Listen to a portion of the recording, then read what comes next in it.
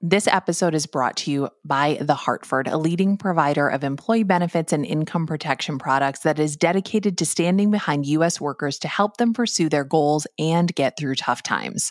For more information about The Hartford, visit thehartford.com/employee benefits. We've also got a link in our show notes. I'm Nora McInerney, and this is It's Going to Be Okay. The show is not called Everything is Going to Be Okay because I'm not dumb, and I know not everything is going to be okay. I can name a bunch of things off the top of my head that aren't okay and never will be, but, something is. And Monday through Friday, we are here to put a little okay in your day and to help you start or end or endure your day by bringing you the opposite of a doom scroll. Often our okay things come from you, like this email from Linda Naylor. Relevance. This word goes through my head dozens of times a day. I'm trying to hold on to it like a teenage girl who thinks her boyfriend is slipping away. Is it inevitable that we become irrelevant? Is it nature's way? Both of my parents died too young. I'm older than they grew to be. My only close example of aging was my aunt, my mother's older sister, who lived to 92. She was a quirky, brilliant woman who never married and never had children. She was highly educated, a chemist, and a high school chemistry department head for many years, an accomplishment for a woman born in 1927. But she was always socially awkward. My aunt lived alone 1,500 miles away. We frequently visited and knew she was becoming frail. The neighbors called to say that she was often falling and they were concerned. We knew we had to take action. With a great deal of discussion with her, we decided to move her to an assisted living center nearby. We got her involved in their activities: bingo, trivia, walks, parties, celebrations. This assisted living had it all. I set about frequently visiting her. It was torture. She couldn't understand our lives, our activities, my children's jobs, their children's sports and classes, the internet, movies, you name it. Not only couldn't she understand, but she also didn't want to. She refused to wear her hearing aids. She had little to say about her activities except that one of the ladies at her meal table was a picky eater. I got to the point where I would visit on my lunch hour so I would have an excuse to leave. Time to get back to work.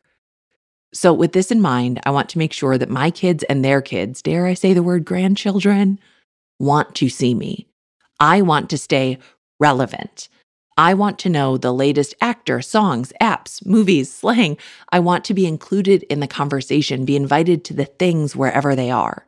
I work hard to stay aware and open-minded.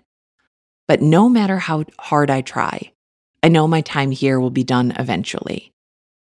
My father, a pragmatic, realistic man, used to say, after a couple generations, no one will remember you. This is true. But I do know that through time, our essence does pass down with traditions, habits, sayings, recipes, and more.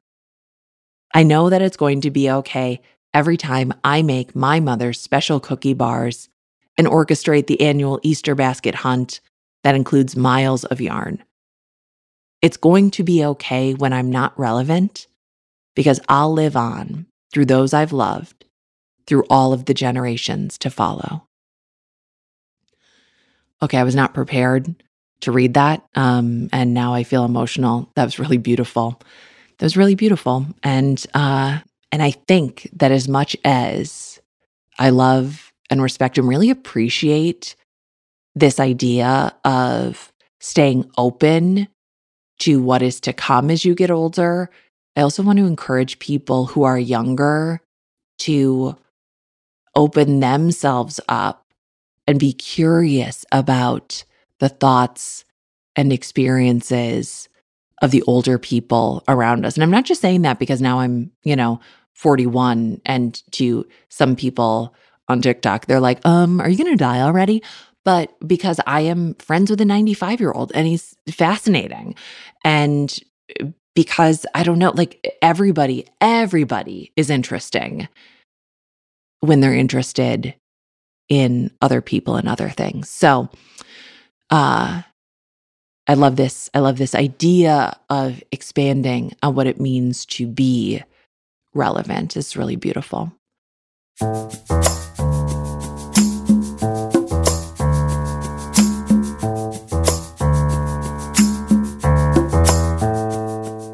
I'm Nora McInerney. It's going to be okay. We love getting your okay things. You can email us like Linda did. It's igtbo@feelingsand.co. Our team is Marcel Malakibu, Claire McInerney, who produced this episode, Megan Palmer, Michelle Planton, and Grace Berry. This episode was mixed by Amanda Romani, and our theme music is by Secret Audio.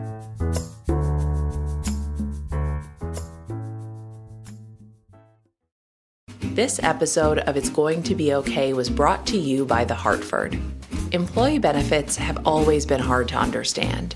They're even tough for employers to explain, which just makes it worse for people like you and me.